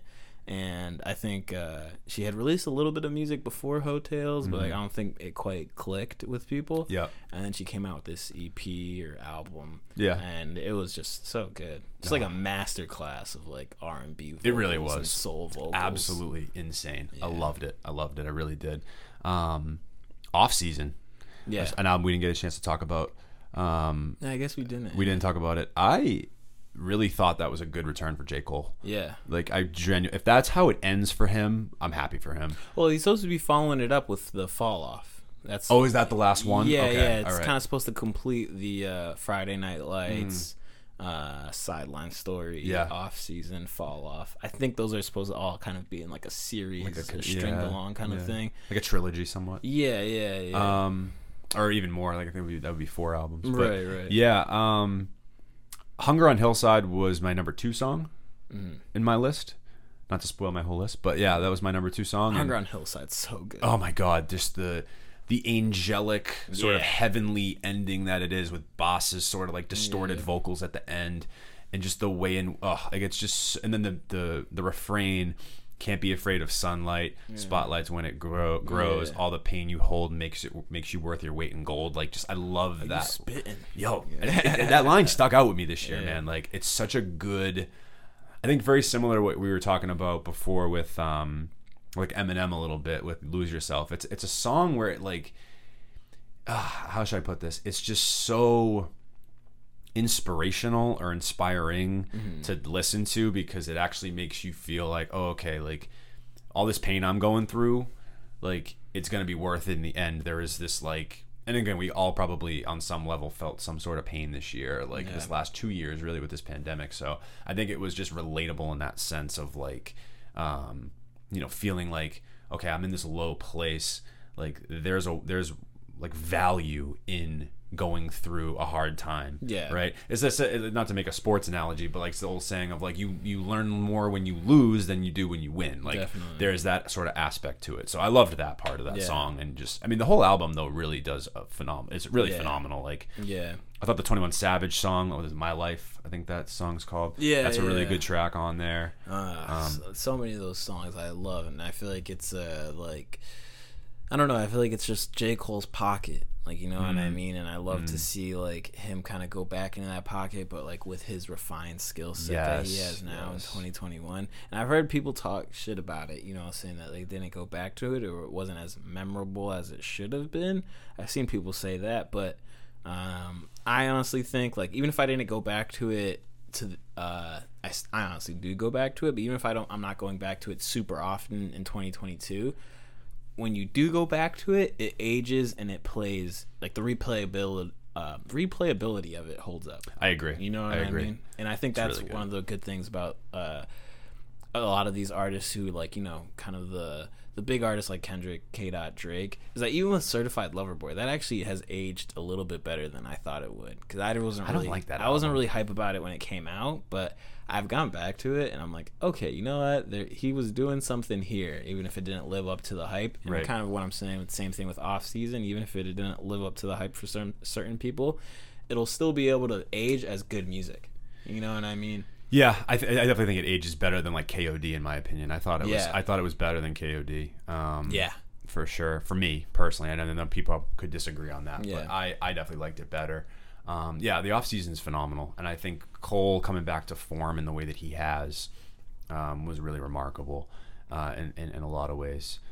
And then you had "Call Me If You Get Lost" by Tyler, the Creator. "Call Me If You Get Lost." That's actually something that I also I still go back to. I don't go back to super often, but like it still gets spins for me, and it's just such a good project. That was also super hip hop, like, you know what I mean. So it's cool that he got DJ Drama on that. I thought that was really out of left field. Dope. It is definitely, especially following the other projects he had where he went kind of like the opposite direction and kind of got like super abstract and artsy with it, and Igor and Flower Boy right, one of my favorites. And then he kind of came back around to just being super gritty rap, hip hop shit, and it was super good. And then I have like a runner up, and I'll let you speak because we've talked about my music already for a while. Okay. But what I have as a runner up is like that Don Toliver project. I didn't listen to it that much. Was it good? Yo, it was surprisingly good, and it was actually one of those Don Toliver Life of a Don. It was one. I was not like a huge Don Toliver fan before that. He was always kind of sick on features. Like he always came through on a feature, and I thought it was always good on like a hook for something. But I didn't really dive into his work. And then I listened to Life of a Don, and I don't know if he like kind of benefited from the fact that I had no expectations, but I think it was his debut album. And I don't know, I just remember that year kind of like playing it back quite a lot. Like Drugs and Hella Melodies with Kali Uchis was fire. I really liked the first two tracks, Escape, 5X. Those are hard. The Baby Keem track was dope. And it was a cool kind of psychedelic, you know, kind of in that Travis Scott realm. When I say psychedelic, you know, kind of in that like more trippy, moody, like dark trap kind of stuff. Okay. You know what I mean? It was pretty dope. Cool. Pretty dope. I'll have to check it out. That was one I definitely missed. Yeah. For sure. Not to make this too long-winded either, but yeah, the Tyler Creator project in particular, I thought that, I agree with you. We kind of went back to like that like grounding moment of like hip hop, or that like sort of aspect of hip hop. But I think as well, he still was able to bring in some of the Igor and Flower Boy influences that he was still using. So I think it was kind of a perfect like mesh of that. I will say though, it doesn't get as much replayability for me as Igor and Flower Boy still do. Weirdly enough, and I'm not sure why. I can't put my finger on why I wasn't like amazed by it. I really liked it, but I wasn't like floored by it in the way that I was Igor and Flower Boy. I actually wasn't a big fan of Igor. As much as everybody loves Igor, I gave it a shot, and I like. It wasn't for you. Yeah, it wasn't for me. Like I like abstract stuff, but it just wasn't for me that much. So like when he did Call Me If You Get Lost, it was a good return. It's like, all right, this is kind of what I fuck with. This is like more my lane. So. Cool. Two albums that I want to bring up. One that just came out yesterday. back on the J. Cole thing, is Earth Gang's new album, Ghetto Gods. I haven't heard it yet, bro. Yeah. I mean, I don't want to spoil it too much for people. Like, definitely go check that thing out if you haven't yet. It is so damn good. What I love about Earth Gang right now, and I think it's, to be honest, I think when we're gonna look back on this album, it's gonna be better than their debut, than their first album that came out. Not the Spillagen one that they did with Jid, right, but the Mirrorland one. And the reason why I think this album is so good is not only the melodies that they play with and the instrumentation, which and some of the samples that they use, which is just all beautiful, but their lyricism on this and the topics that they're playing with and what they're talking about is so just, I think, impactful and important right now. It's a lot of like, you know, social issues and, you know, race issues and things that are like just kind of in the now. It's really getting to the root, I think, of like, you know, the issues that we have in our world today. It's very relevant in a way that I think is not like in any way like sort of talking down to you or like it's not distasteful anyway. It's very, I think, thought-provoking and authentic, and that's what I love about this album so much. And there's actually a really interesting song on the backside of this too called Strong Friends, and the whole thing, it's just like Johnny Venus, like the chorus essentially like, you know, make sure you check on your strong friends, like, you know, like I thought I just like something so simple as that, where it's like, you know, check on the people that you like that always seem like to check on, exactly, that always have it together. And so I love the mental health piece of it how as are well. you, Mike? I'm great. Yeah, you're one of my friends that always has it together. Not as much, but that's the point. Like, I loved that sentiment of like, oh, check on your strong friends, because, you know, they might have, you know, something they're going through that they're not just like talking about openly as like some other people. So I thought like there were just so many songs on here, that the song that's particularly called Lie to Me as well, which is so freaking good, and the sample they use is really, really dope. All Eyes on Me is another one with a really cool sample on it, like a vocal sample that's really like catchy. But yeah, just and the other song that I think is really awesome as it pertains to like social issues would be American Horror Story. They really talk a lot, like get in the nitty gritty and talk a lot about like the history of like racism and, you know, civil rights movement, and just like the aspect of like sort of like this culture of people like sort of taking from, you know, Black and African American culture, and sort of just the idea of like how we're like looking at that now, cultural appropriation, excuse me. Right. So that was the phrase I was looking for. So anyway, I think that they just do such a phenomenal job of it, and they really are, for me, like the new age Outkast. I think that's maybe why I like them so much. Like even the very opening song has inflections of like Andre 3000. I'm not sure if it's which one that it is, or whether it's Johnny Venus. So that's an album anyway that people should go check out. I think you would really like. Yeah, I'm gonna have to check it out for sure. Johnny Venus can literally just do anything. And shout out Latrell James, who is a Boston artist. He got some production credit, particularly on Lie to Me, which is one of my favorite songs on here. That's sick. Yeah, and I'm not just saying, like, I genuinely liked Lie to Me, one of my favorite songs. And then I was looking about the producers. Latrell James literally is the lone producer on that track. Oh wow, it's one of my favorites. That's dope. So that's, and he I believe went to the Dreamville sessions for Revenge of the Dreamers dope. 3. So he's on there. Damn, Latrell, come through. Yeah, what's happening? Latrell did it, bro. He really did. So I love that project, and it just came out, so I think it's only going to get better with each spin. And then the other one that this guy put me on to, and he doesn't have to talk about it too much if he doesn't want to, but Oliver Tree.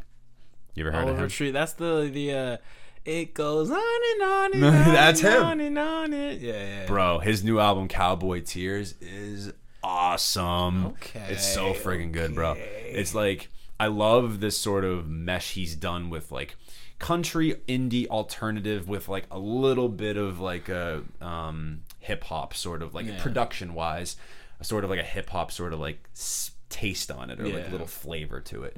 I think what he's doing is so unique and so uniquely like him. Not before you get too far away, we're talking about like him kind of integrating hip hop into it. This isn't about him specifically, but like I think that's where like hip hop is like the most pervasive, is like even if people aren't rapping necessarily, which it feels like anybody kind of adds like a little rap verse nowadays. It's like just the drum patterns and hi-hats that hip hop's made so popular. It's like everybody kind of like brings that into the fold at some point because it's completely changed the landscape of like how we listen to fast paced or even slower songs. It's just like those drums, I feel like. Yes. And I think what's really cool is there's a particular song called Get Well Soon where he does this really interesting like drum sort of like DJ almost scratch like breakdown off the chorus. If you want to actually get up and just put on the chorus of that song, I think what he's doing is so unique to everything else that's out right now, and his image too, like the way he sort of like markets himself. Unique. It's really cool. It's super quirky. Unique. His music is like on all the promotional like videos that he does for his music is very like out there and like abstract in a way that's almost like he's almost he's a troll. He's a bit of a troll. Like, he's like if an internet troll or like somebody who was Twitter famous made music, I think they'd at least present themselves like Oliver Tree. And then I was like very pleasantly surprised when I went into a little bit of his music that he's actually pretty good. He's great. I really genuinely I think like you him. would like his first album better. Yeah, I'll probably have to listen this to one might be a little bit different. Gotcha. Yeah. This song though I think is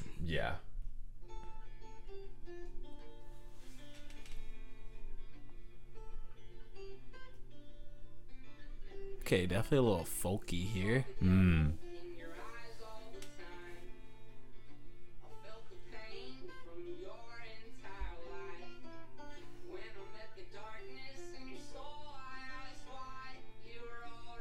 Just for the people who are listening, maybe not watching, he has what looks like not an RV. What's the word I'm looking for? Monster truck. Like okay. Oh, this is nice. He has like a quad that looks like it's some kind of like ox or bull. And I guess that makes sense. Is this the cover art? Yeah. Cowboy Tears. He's in this blue cowboy suit. Or the cowboy really jacket is still like a windbreaker, and I feel like that's his signature look, is like having that windbreaker. Mm-hmm. Sorry, I spoke over the chorus. I did hear those drums though, and those instruments. It was really cool. Yeah, some people want to obviously like listen to that song and like get the full effect of it. Yeah, but anyway, that's just like a really great album. Like he definitely put me onto it a lot more than like I probably would have otherwise. I know Sam's a big fan of him, but like him live. Yeah, that's right. Oh yeah, you're seeing him live soon. He's coming to Boston Calling as well, which I'm trying to go to. Oh really? So, yeah. Nice. I saw Chance perform at Boston Calling once. I saw Eminem a few years ago. Sick. Oh, that's dope. And it was my god, it was like a sea of people. It was insane. And then we saw Jack White either the year before that or maybe the same year. I think it was the day before. Oh, it was the day before. That's right. So it was Jack White, and he's the leader of the White Stripes. Oh, and that was we were like 7th or 8th row of people. I don't know how we got that far up, but like it was one of the most insane live performances I've seen in like maybe ever, like a long time. It was phenomenal. Awesome. Yeah. So anyway, so Oliver Tree, definitely guys check that out. Cowboy Tears, and yeah, I definitely wanted to get to the last segment here before we head out today. Maybe next time we'll talk about some local stuff. We didn't get a chance today to talk too much about some local cats, but you know, that's what the Night School new music series is for. So I'm sure I'll get to talk about some of those podcasts. And there's more. We're gonna have plenty. So for this segment, we're gonna call this Pop Quiz. Yep. So this is a bunch of questions that myself, Phoenix, and Sam have come up with. The other two people don't know the content of those questions. Sam's got a hat back there. He's going to pull a question. He's going to ask us, and we have 5 minutes each question to answer it, and then we'll get out of here. So yeah, alrighty. Should I like start a timer? That's a good idea. Gotcha. Because we're gonna go real like. We'll do 5 minutes. Yeah, we got a good one. All right. Clock. Find the clock. Where is? How come I don't? I can do it too if you need me to. Yeah, I got it. Don't worry, guys. Are you good? All right, Sammy's gonna do it. All right. Name 2 artists you want to see in concert this year. Oh. That came right off of what we just did. This year, let's say. Well, now the concerts are back. I think it's Tyler the Creator's concert looks like he's on tour for Call Me If You Get Lost. He was awesome. I saw him at Boston Calling a few years ago too. He was phenomenal. That was for Flower Boy. Yeah, his aesthetic is great. Yeah, he's awesome. He seems like he does concerts like to the fullest as much as he can. So Tyler the Creator would be sick. Another artist that I would love to see. I'm gonna name the artist that I actually am going to see this year. Funny enough, Saba. I'm going to see Saba. Nice. Right. And we didn't realize that he was going to be putting out an album before the concert, obviously. So I gotta get familiar with that album before I head up to the concert. But yeah, that's definitely one. All right, we're on the clock. I'm gonna pick two. Well, obviously we have to pick two. That's the question. I'm gonna pick one. Local act, and then I'm gonna pick a larger act. So my local act is gonna be Van Buren Records. That's dope. Because they're playing at Boston Calling, which is super cool. Wait, they are? Yeah. Dude, yeah. So sick. I'm pumped. Definitely going to go see them. I think they're going to be a lot of fun to see live. I think that they put on a phenomenal show. Yeah. And the other one that I would really love to see, don't know if he's touring or if they're touring. I think they're actually scratch that. I think they are going to be at Boston Calling as well, would be Earth Gang. I knew you were gonna say it. Because I've seen them once and they were so good live. Like Really? their energy is just like next level in terms of like their the theatrical performance of it. So I think for them to see them live again with this new body of work is gonna be really, really great. Mm-hmm. So those are the two that I would pick. Would be Van Buren and footsies with me. Sorry, my bad. I didn't mean I would move my foot. It's not that type of podcast. So that's right. awesome. Yeah. Yeah, Earth Gang would be sick. Cool. All right, next question, Sam. That was a good one. Ready? And Sam's seen Oliver Trees. That would have been his, I'm sure. Oh, yeah. Oh, yeah. Did we want to let Sam answer? No, that would have been my answer. Gotcha. Who will be the biggest artist of the 2020s? Oh, Ooh. yeah. Biggest artist of the 2020s. That's the one I made. That's a good question. The last one was mine. Yeah. No, you gotta answer. All right, so biggest artist of the 2020s. Damn, that's a great question. It's hard. That's right? hard. Starting 2 years ago. Think about that. Right. Yeah. Right. So like obviously picks like I would think Drake, Kendrick Lamar, J. Cole, all of them would be sort of like out because they're not really like. Yeah, I don't know. I was thinking about that too, but I feel like we put Kanye up there for the 2010s, even though his debut was mid 2000s. That's true. That's you know fair. What I mean, That's so fair. I guess if you feel like Drake or K-Dot or Cole will biggest still kind of the 2020s. dominate in the 2020s, then so be it. That's such a good question. I would have to. I want to look up like. I mean, aside from Phoenix Rios. Well, I mean that's most streams. I'm just look up like most streamed artists on Spotify because I'm having like a little bit of a brain fart right now. I can't even think of like who I would pick. Who would you pick? Who would I pick? Yeah. It's a really difficult question for me too. I hard. think my first choice was like Lil Baby. I think Lil Baby. I'm not particularly a huge Baby fan, but I know he has a huge following, and I do feel like as his career's progressed, he's lyrically improved, the production's improved, and he seems to have kind of like a long-term, I feel like, mentality about his music and his image. So I feel like Baby's there. And I'll say this one, which I bet you're not gonna pick, you wouldn't think of. And again, I'm not particularly a big fan of this guy, but when it's all said and done, dude, NBA YoungBoy is finna go down as like a huge artist. I disagree. He has, I don't like his stuff at all. I don't really like his stuff either, dude. And he has a couple tracks actually. Let me not say that before everybody's like, who everybody thinks we're just not tuned in, we're not hip. There are a couple joints by NBA YoungBoy. Don't ask me the titles of them right now. There are a couple joints that I like of his. I'm not a super big fan of his sound though. But like if you look at in terms of like numbers on his YouTube channel, he like dominates YouTube. He has huge numbers of streams, and like he has this I don't know, he just has this like cult following that like I don't know if you've probably seen the Instagram comments, you know, like this YB does it better, you know what I mean, not as good as YB, and I feel like I honestly think it'll last. The young boy. I think it'll last. I think maybe, and I'm not a huge fan of him, but I could definitely see it like a Baby Keem.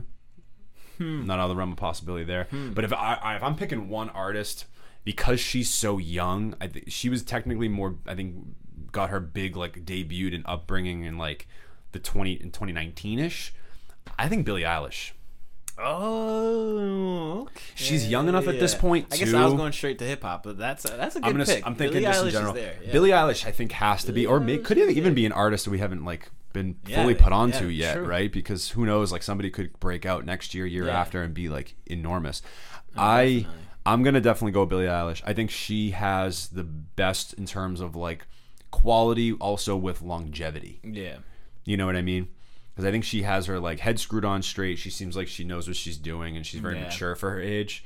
So I would go with her just because I think that she has the best trajectory from here, and so much I think left in the bag, Yeah. in the tank, so to speak. Yeah, I don't really have a pick of somebody whose music I personally enjoy a lot. Like I love me Baby neither. Keem's music, but I don't know if it's like super accessible to a large audience. Yeah.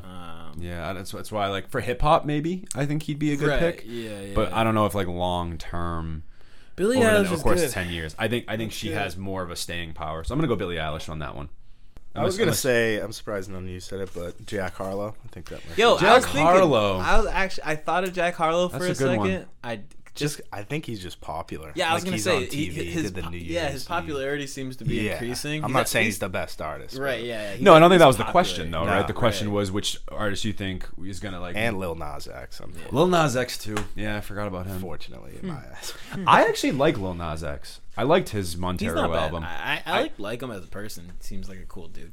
Right. I didn't like Old Town Road. Yeah. Everything else he's put out since then, I've really loved, to be honest. Yeah. He made my list. He made my top 21 of 21. Yeah, I remember He was that. like in the top 10. I'm trying to find like who's somebody that I like. Like for me, like this answer used to be reserved for Chance the Rapper, and then He's not. It just He's doesn't not. It's not seem like happening. It's It's not for happening. Chance. Nope, it's not. Yeah, I mean, if I'm looking at the most Stress. streamed artists right now, like as currently, and there's nobody else that I'm really looking at that I think is gonna like dominate. I think too the issue with this question is there's so much saturation now Yeah. in music that's hard to just pick like one person that's gonna like dominate the Yeah. airwaves like the way like a Drake did or like a Yeah. Kanye West did over the last like 10ish years. So I don't know, Yeah. but I think that's an interesting conversation that we could definitely bring Yeah. back up. I thought that was a great question.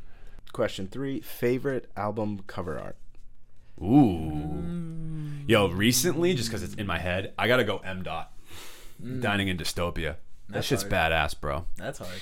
I wish But it took longer so that I can think of. yeah, no, you That's a can tough take one. longer. I mean, I'm gonna look at like my. I really like that album cover art in particular.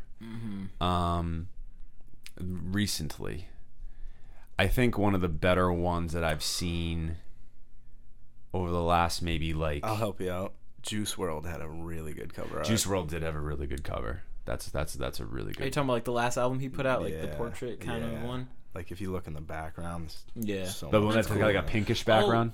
Oh, I got one.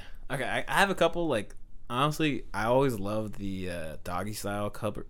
Ooh, Doggy Style. That one was looks really cool. Like that really one's sweet. sick art. And then I've always liked also.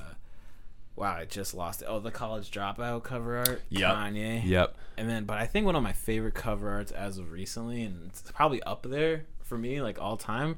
Super simple, but like very unique art was like the Kids See Ghost cover art again. The Ooh, Kanye that's a and good Cudi one. pick. That one's cover sick. Art looks That one's dope sick. to me. Like that's something I would hang up and frame somewhere. That's in a my house. really good piece of cover art. I completely agree. Yeah, I think Kids See Ghost is a great choice. I also really like Aquemini. That's a pretty Outcast. cool cover art. That's a pretty cool. That's a cover super. art. I'm a little biased, obviously, with that, but and then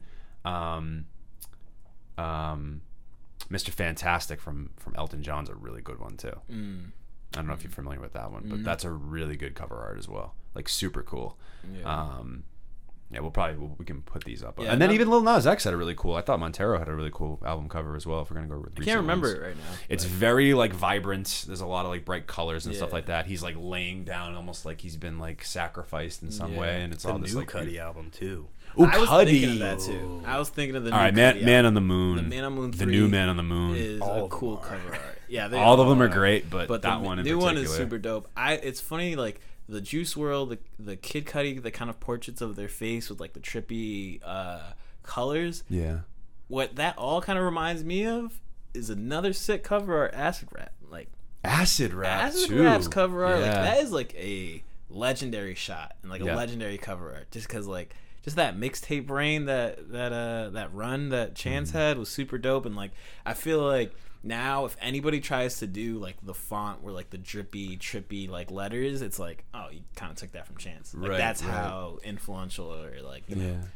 I'd be curious to hear what people think about this too, and like this would be a good like clip for Instagram. Yeah, I'm curious to to look at Juice World and Acid Rap. They're literally like identical. And that's why, exactly. Really? That's what I saw when Very I saw the close. Juice World cover art. I thought it was cool, but for me, it was like, he's kind of pulling from Chance.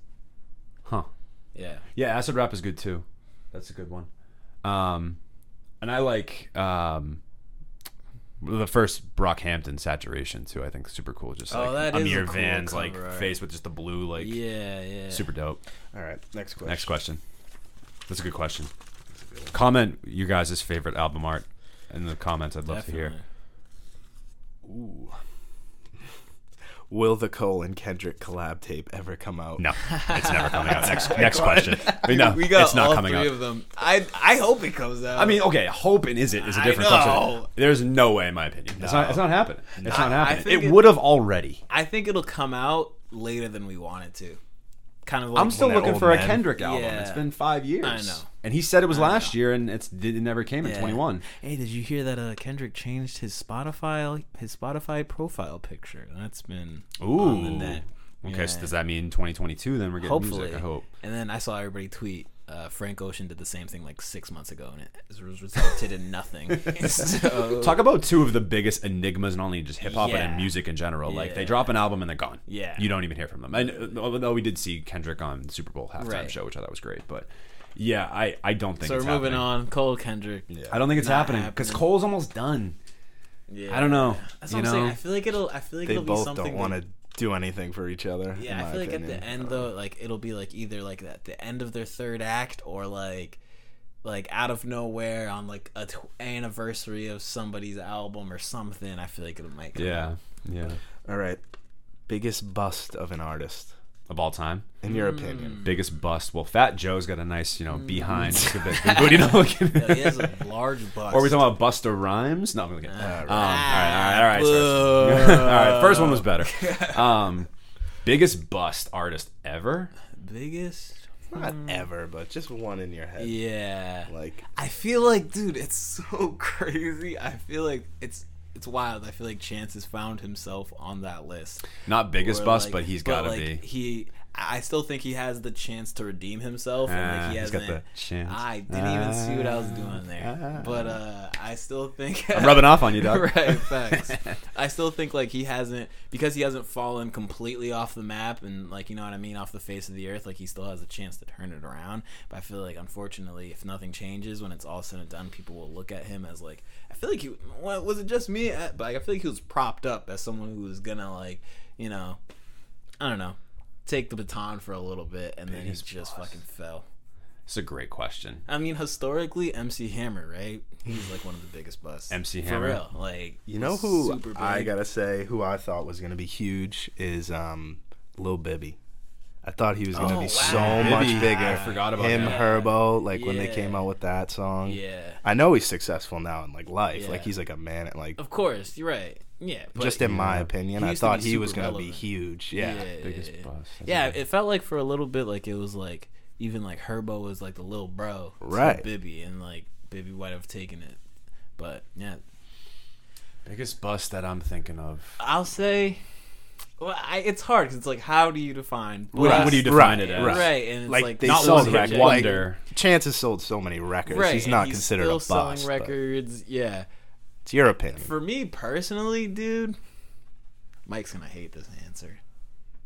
Brockhampton. No way. Okay, all right. Brockhampton, You know what? bro. That actually is though. That actually okay. Brockhampton, like I That might not be actually bad. I see what I you're saying. personally loved Saturation 1 through 3. And then after that, the Iridescence and the boy band angle they went for, and then like the other shit was just like not The Amir Van shit. Yeah, it just wasn't for me. And then they ultimately ended up breaking up. Like Like, yeah, they're done now. This is it. They're all done. And like again, they should have done what they went out and started off. It was supposed to be, we're gonna make these 3 saturation tapes and then end it there, and that would have been like you know what I mean? It would have had this ephemeral thing to it, or it's like, oh, what could have been, and they would have left on such a strong note, and then you fucked it up. But couldn't that have been considered a bust too if they never did anything else outside of that saturation? If they never tried? Because in my opinion, I think Iridescence is awesome. I thought Ginger was even better, and Roadrunner I think was good. I don't think it was like amazing, but it was good. And so I think their discography overall, the 6 albums they have, are pretty strong in my opinion. Yeah, I guess I feel like Iridescence I can see why some people didn't like Ginger Iridescence very much. I don't know what the hell Roadrunner is. That's the new one. I didn't That's listen the to new that. one. I haven't listened to that. I didn't like All Ginger very much. All right. But it would have been different to kind of like get back to what you're saying. It would have been different if they intentionally stopped making music. That's different from like a bust, right? It's like you have a trajectory that you're kind of projected to go at, and then you fall off because you just make something that doesn't resonate. Very similar to what they did. I'm just kidding. But no, I hear what you're saying. If they intentionally cut off after saturation, while it would have been a short-lived career, they would have ended on top. So it wouldn't have been a bust. Yeah. You know what I mean? I guess. I see what you're saying. All right, I hear you. I don't agree with it, but I hear you. You see me. I see you. Seen. I guess for me, that's a tough one. I might go with. I think because he was, and I'm not saying that he's bad. I'll go in the same. I have another answer, but you go. I'll go in kind of the same breath that you were talking about, where I don't think this artist is bad necessarily, but they totally he totally, I don't think has lived up to like what we all thought he would be. Big Sean. I like Big Sean, but I don't think he's ever been like. Has Big Sean ever been a top 5 or 10 hip hop artist? According to some, I mean, if we're talking about has he ever been like top 5 currently when he was making music?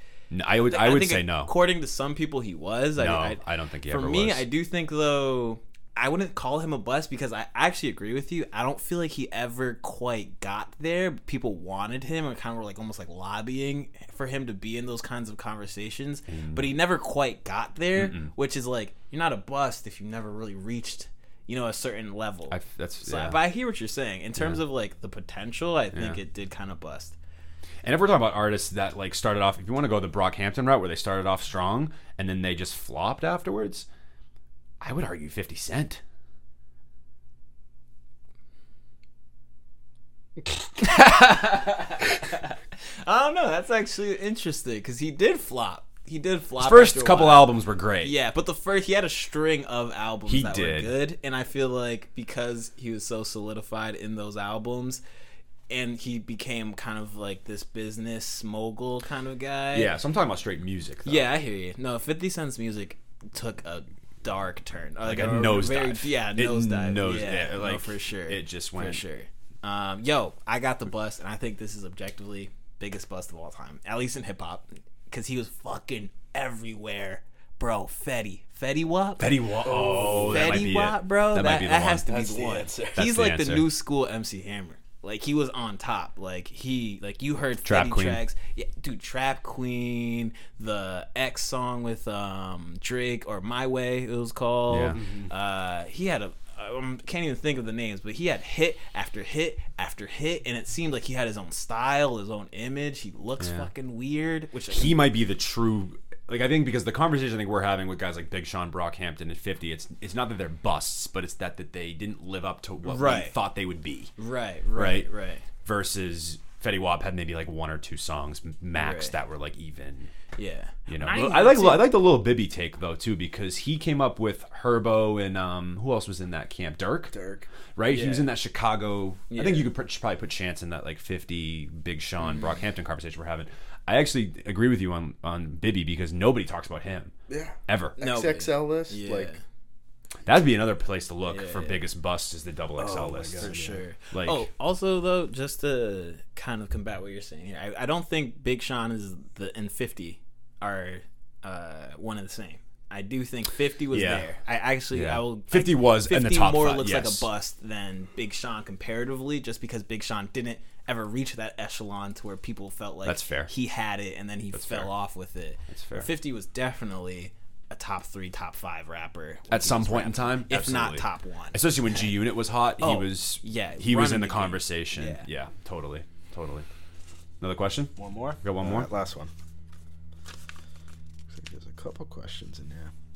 What are your thoughts on Kanye West Donda 2 being exclusively on his, I can't even read this right, stem player audio device? Yeah, I it's funny because I was thinking of putting a Kanye question in here, but I felt like someone was gonna do it. My question. You got it, Mike.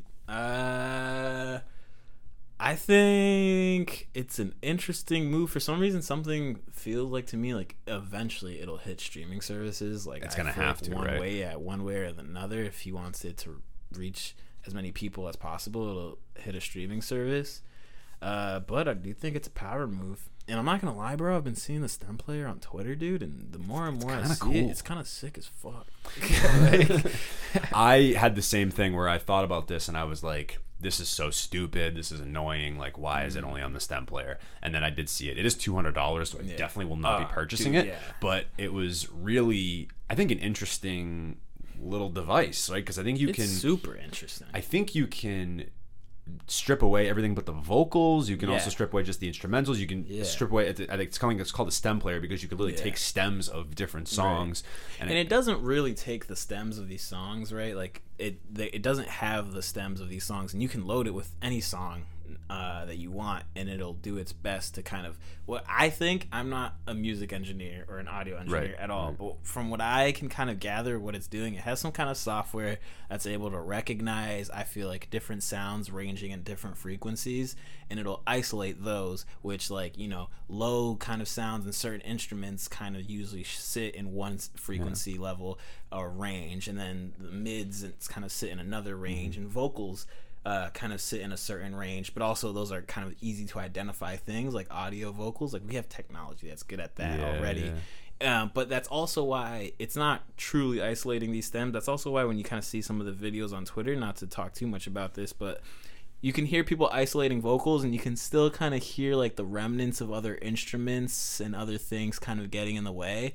And that's because, like, from what I assume is like the software is isolating the vocals as much as it can, but there are other frequencies that are matching those vocals, so it's picking up a little bit of that. You know what I mean? It's not like a super crisp, like, well, it's this little tiny thing, right? It can't possibly do what you could do on a... For what it's worth, being so small, it does it really well. And it looks sick. And it does look cool. It's a just a unique way to interface with music. Like, yeah.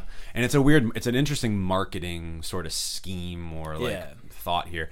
Yeah, I don't know how I feel about it. I definitely think that it's definitely an interesting marketing ploy. I definitely think his core fan base is definitely going to buy it, I'm sure, and like they'll do that. Sure.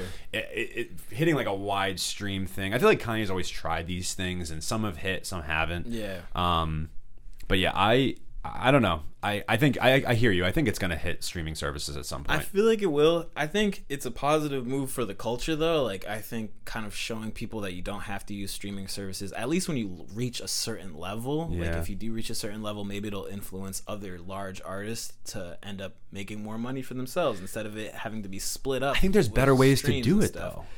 I think there's better ways to do it, like but here's Bandcamp. How I see it. I'm not even that upset about it, because at the end of the day, we're going to get it pirated. We're going to get it illegally. Like, you know what I mean? Like, I'm not stressed about finding the files eventually. Like, even if it takes me a little bit more work, Kanye is worth the work to, like, load it onto my phone or download it from somewhere. And I feel like we're all internet savvy enough to do that at this point. So, like, it will get... You know, it will go in circulation and rotation, and I feel like that's why Kanye is okay with that. But obviously, I feel like it's going to be... obviously, he's going to make a lot more money now per track, or like from the album. From it, yeah. And I think it could influence other large artists to do that. And it's not quite the same as a small artist charging $200 for your music to live in one place. There's no way. Right, you want to get it on streaming at some point. But I do think he's doing what he does, which is disrupting the market, and I feel like it can have a positive impact. I don't see why more artists don't just put their albums on Bandcamp exclusively and like have people buy them that way, because I feel like that's a platform that I've really come on to and like appreciate, and I think it does great. It does right by a lot of these artists. I don't know. I see that being more of like a lucrative sort of mode there, at least for like maybe not a Kanye, but because Kanye can afford to be like, all right, yeah, like I'll put everything on the stem player. So I don't know. It's weird. It's weird. It is a good It's question. an interesting thought. Why people don't use Bandcamp anymore? Or, like, some people do, but it's not as like plugged as like something else. But like, and then I think the second part of that question I had was, what are your top 3? If you were to pick, you don't have to put an order or anything like that, but your top 3 Kanye albums of all time. College Dropout, My Beautiful Dark Twisted Fantasy, and then probably going with Graduation. Those are probably my 3. No particular order. Late Registration, My Beautiful Dark Twisted Fantasy, and either College Dropout or Life of Pablo. Life of Pablo was really good. Yo, Life of Pablo like aged really good. Well. Yeah, it did. Really he tried something similar with Life of Pablo, didn't he? Didn't he only like exclusively put it on Tidal? Whereas he's tried shit like this before. Started on Tidal for like the first 2 weeks. Yeah, and then it went out to everything else. Went out to everything else. So he's done stuff like this before. Yeah. So it's not like out of like left field that he's done stuff like this. This is definitely still a huge departure from even that kind of strategy. For sure. You know for sure. I mean, it's like buying a physical thing for $200. Like, how many people are really gonna like go? I mean, it sounds like he's definitely gotten sales. I heard that he sold like 2 million in like the first like 48 hours. $2 million worth, only 2 million units. But. No, $2 million worth, which is probably like 40 of those things because they're so fucking expensive. No kidding, man. Good questions. Those were all really good.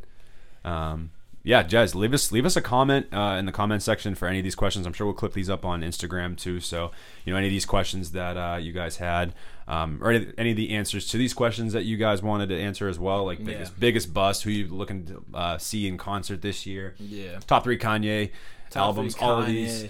I think J. Cole and Kendrick best album cover ever happened. Best album cover. Yeah, drop us a comment. Let us know what you guys think about some of these questions. We'd love to hear your thoughts and get you guys in on the conversation. And yeah, that's it for our first inaugural, or not inaugural because we'll probably do this more than once a year, but our very first in-person live podcast with the 3 of us. Dude, this has been a lot of fun. Tons of fun. Friggin' great we did this, man. Yeah, good shit. So happy. And nice. Big thanks to producer Sam in the background doing all the intricate work that we don't have to do because he's here. And guys, make sure you follow us at Turntable Teachers on Instagram. We're doing the TikTok thing as well, so make sure you follow us there. The TikTok thing. Yeah, I'm sound trying. Old when you say I know. Well, TikTok apparently thing. I'm already old to my basketball players because I guess my music ain't that good. So anybody that's tuning in and listening to that, shame on you guys. Yeah, it was better than what you got. No, I'm kidding. It's subjective. We're all good here. So follow us there. Subscribe, right? Make sure you subscribe on YouTube if you're watching, and also subscribe to our podcast streaming services on Spotify, Apple, SoundCloud, wherever you get your podcasts. And that's pretty much it, guys. Thank you so much for tuning in. I'm Mike. I'm Phoenix. We're the Turntable Teachers, and class is officially dismissed. Turn